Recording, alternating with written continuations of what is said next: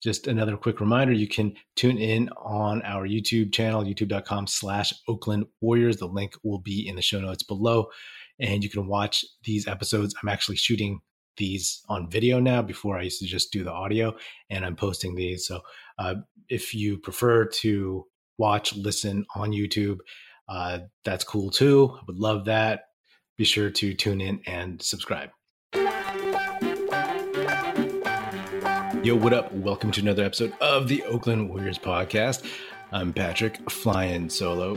So preseason game 2 is in the books. The Warriors came back and beat the Washington Wizards in their second game in Japan before coming back to the Bay. It was 104-95. Entertaining game. I mean, it started off really sloppy. I was impressed by the Warriors young guys' ability to come back and outscore the Wizards 30-10 in the fourth quarter and actually make it a pretty entertaining game. I mean, it's funny, right? Like, sure, the Warriors young dudes were playing a bunch of garbage guys, garbage time players. I won't call them garbage guys. That's too disrespectful. But like a bunch of bench dudes from the Washington Wizards. So it is what it is. But it's funny because you watch this Warriors team with all these young dudes, and they literally look at times like an all-star AAU team. You know what I mean? Like, they just have a lot of guys.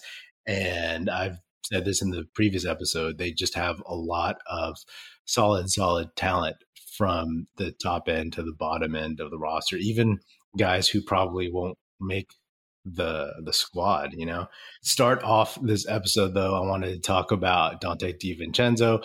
I accidentally forgot to mention him in my game 1 episode. I am really, really glad the Warriors signed him. I was a big fan of that signing when it happened. I know that there was a lot of hand-wringing about losing Gary Payton II, and I would have loved to have kept him as well. But, I trust Bob Myers. I've said that before. And they've definitely earned the right to get a little bit of leeway, cut some slack with some of their decisions. Yes, they've made some mistakes in the past. Every front office makes mistakes, but unless you live through the heart of the Chris Cohan era, then I don't think you understand how good the Warriors have it right now. So in terms of Donte DiVincenzo, comparing him to Gary Payton, I mean, it's not something where I'm just going to knock Gary Payton, but just to talk positively about Donte DiVincenzo, the dude has a great pedigree. He played with the Bucks, and he's from Villanova, and he just knows how to play hard. He's basically on the Warriors trying to recoup his value, rebuild it, right? He had some injuries, and he played with Zach for a little bit last season. And, this is what some guys do. It's what Gary Payton did. It's what Otto Porter Jr. basically did, right? It was like, come to the Warriors pretty cheap and try to win a title, of course, but also rehab your value so that you can get like a better, longer term contract elsewhere. And that's why those two dudes who were critical last season aren't here. What you see from DiVincenzo is that he's willing to be that kind of pesky defender full court. He doesn't seem to have the same kind of reach, and definitely doesn't have the same athleticism as Gary Payton II. But I think that the effort, we all know that defense is about effort, that Donte is willing to muck it up a little bit. And I think that's something I can really appreciate. And I think he can give you more on offense overall. He can't really give you the, dunker spot lob threat that GP2 did, but he can definitely play both guard spots. And, he has more of a well-rounded offensive game, right? He's not just a defensive specialist. Again, we've talked over the summer about how with him versus GP2, it's like, he's better at some things than GP2, and GP2 is better than DiVincenzo at other things, right? So to me, it's like a very, very solid move. And I think Warriors fans who were, a little worried are going to be pleasantly surprised by how good this guy is and how solid of a pro he is. And all y'all who already knew, then, then it's just going to be fun to see him meld in with this team, because he definitely knows that he has a role to fill, right? And that's something that, as a veteran, he understands he has to do those things. He's not going to try to go out there and jack up 20 shots a game. He's going to go out there and do what the Warriors need him to do, especially on a roster like this. Jonathan Kuminga, he had, again, kind of an up and down game. I think he's still trying to figure out where he fits in this offense and what he can do. He's like, has all the athletic ability, but, just finding out how to be more of a leader in the offense. It's something that, again, it's just 2 games, and I feel like he'll find his way a little bit more. And don't get me wrong, he's not like looking lost out there, but sometimes it just feels like he's pressing a little bit much.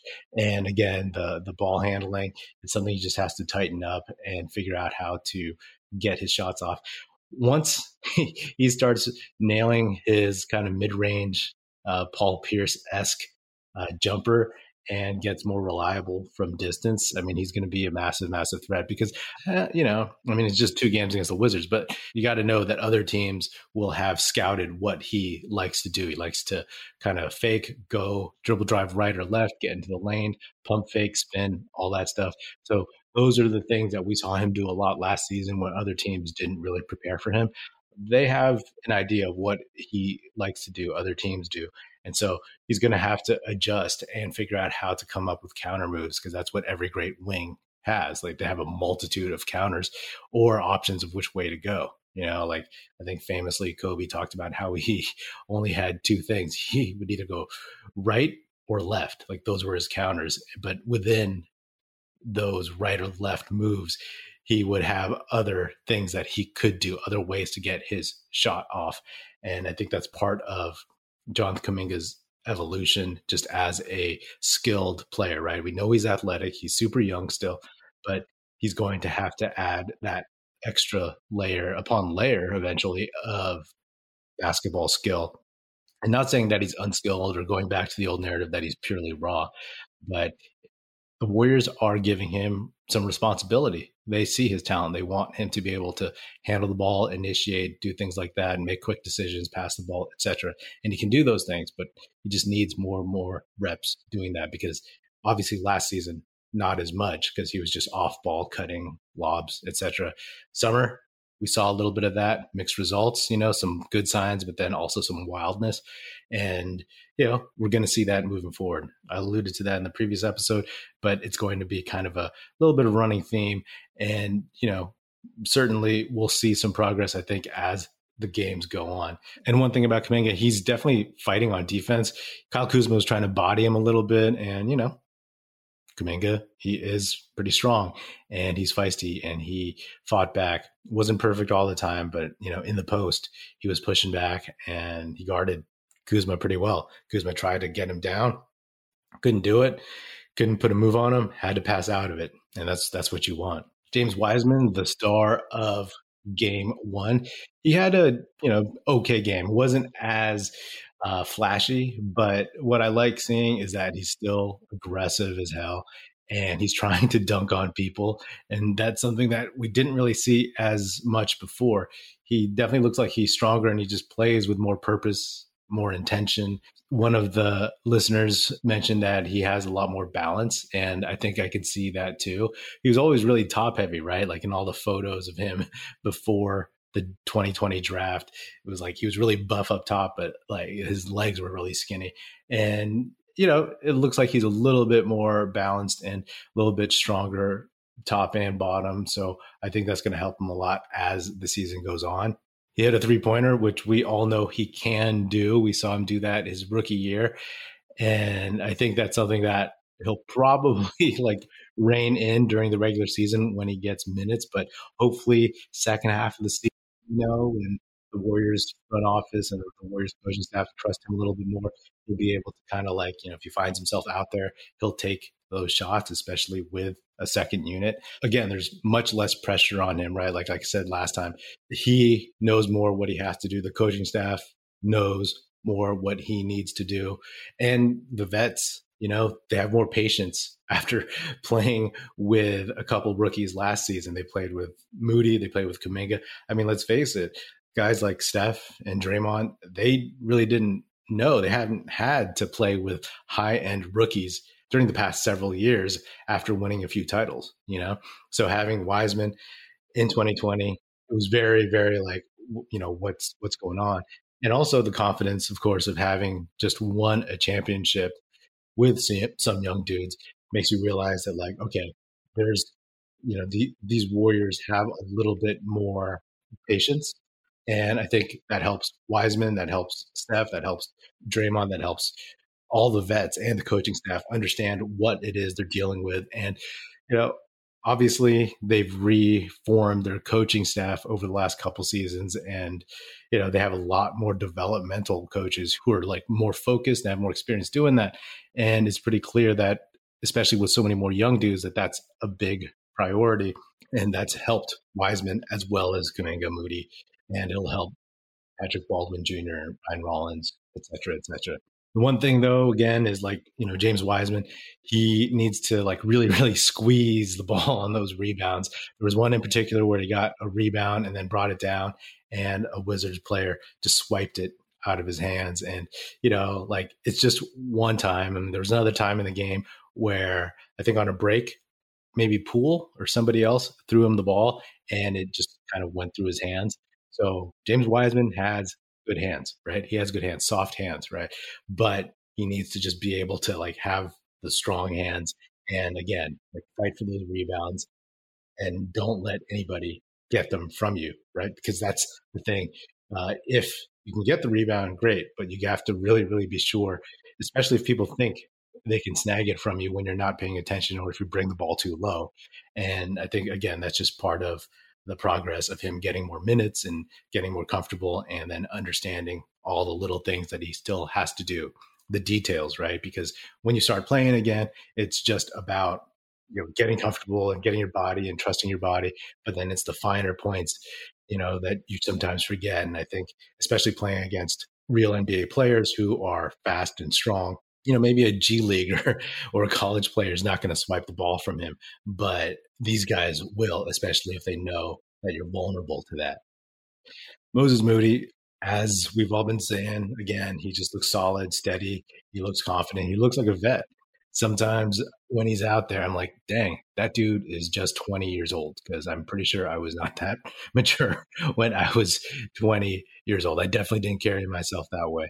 And, I think that he is going to be very, very, very solid, and it's going to be fun watching him develop.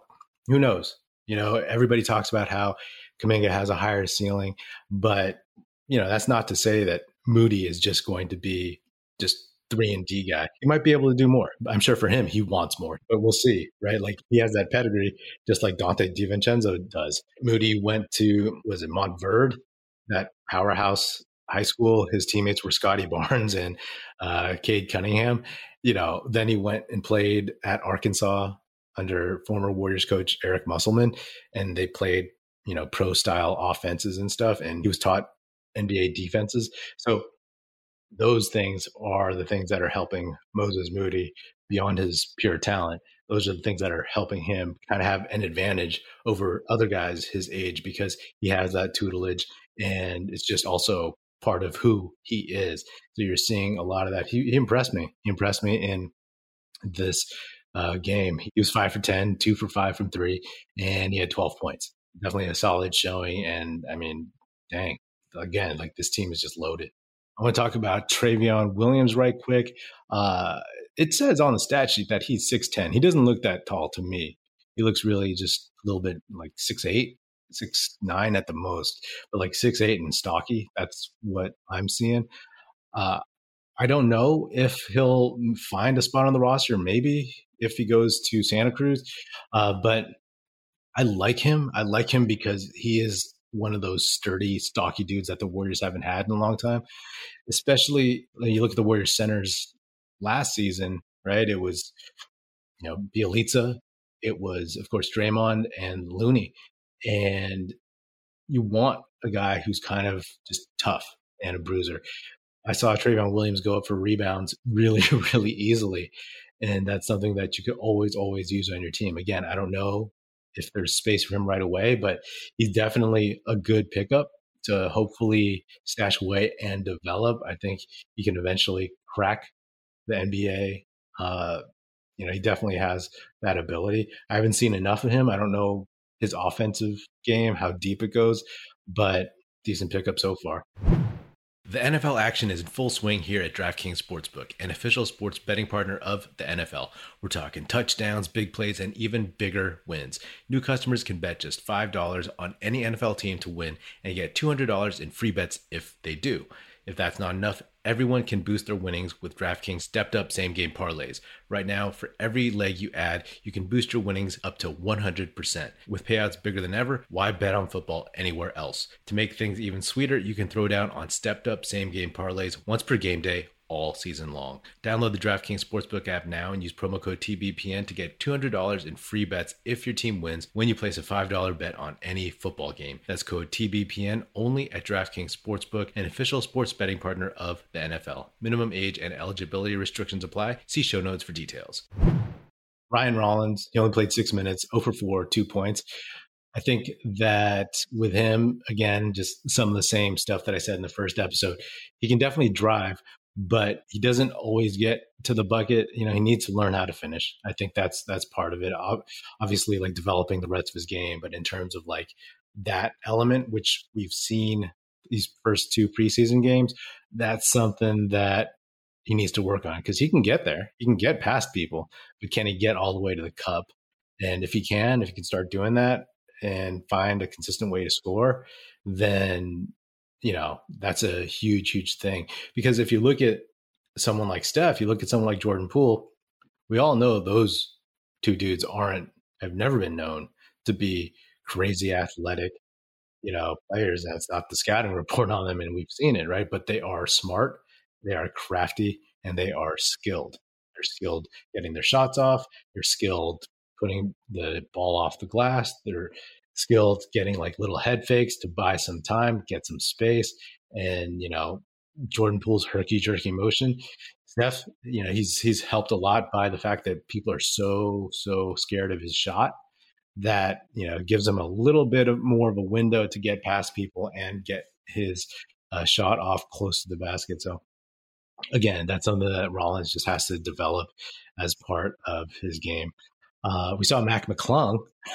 We didn't see him in the first game, the internet sensation, and he got a dunk actually, which I was glad to see.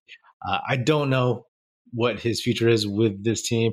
Is it something, because he signed a deal with the Warriors that made it seem like he wouldn't be willing to go to the G League, that he wanted just to either get onto the roster or be let go.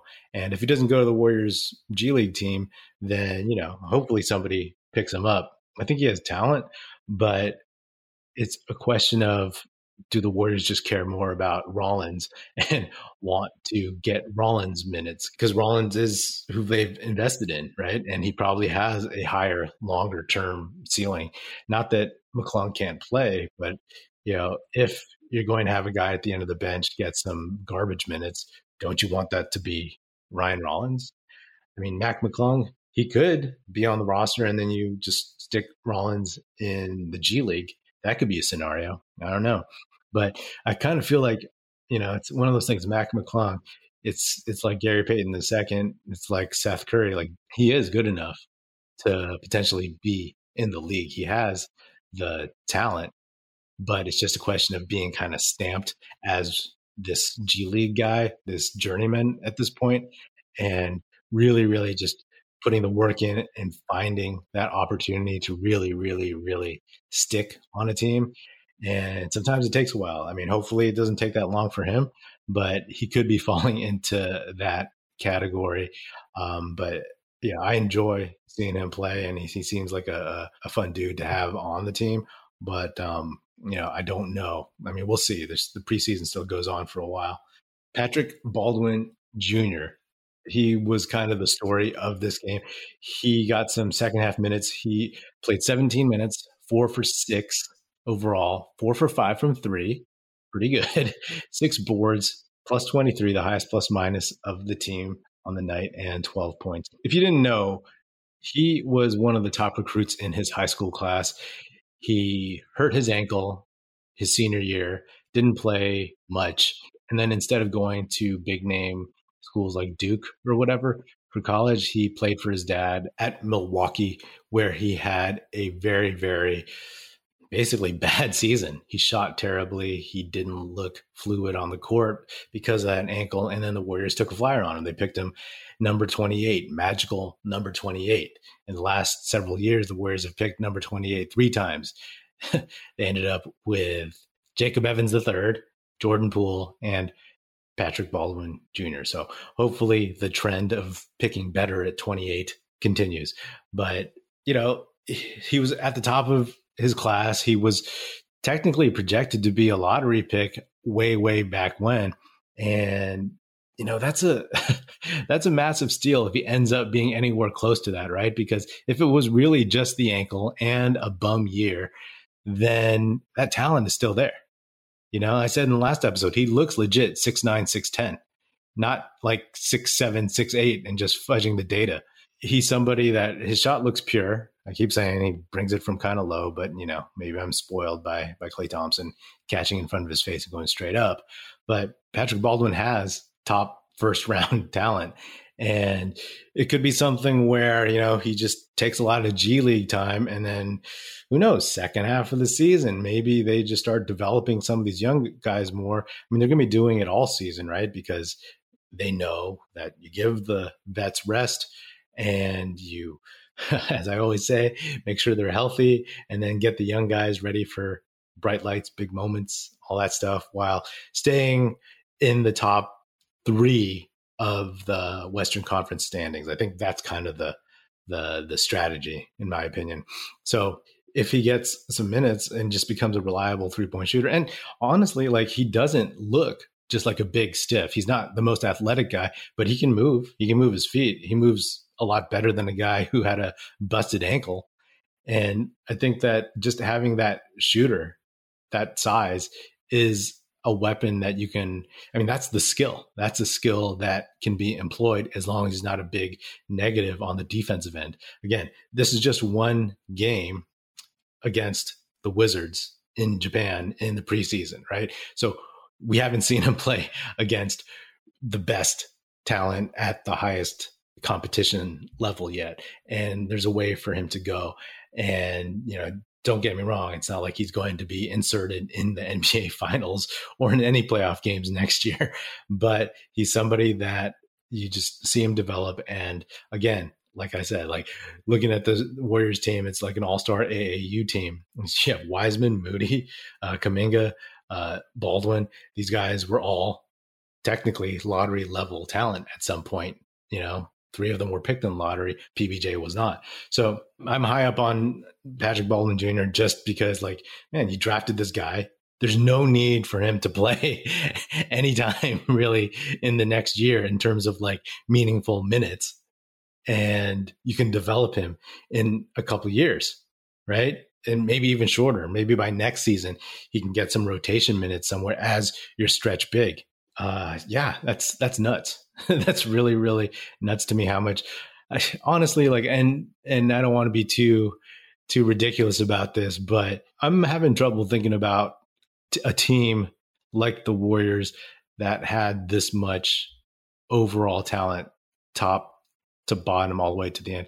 Yeah, we can look at like of course, the Kevin Durant years. There was that first Kevin Durant year that had like Swaggy P, JaVale McGee, Zaza Pachulia, Andre, Sean Livingston, Patrick McCaw, who was still, looking up, I guess.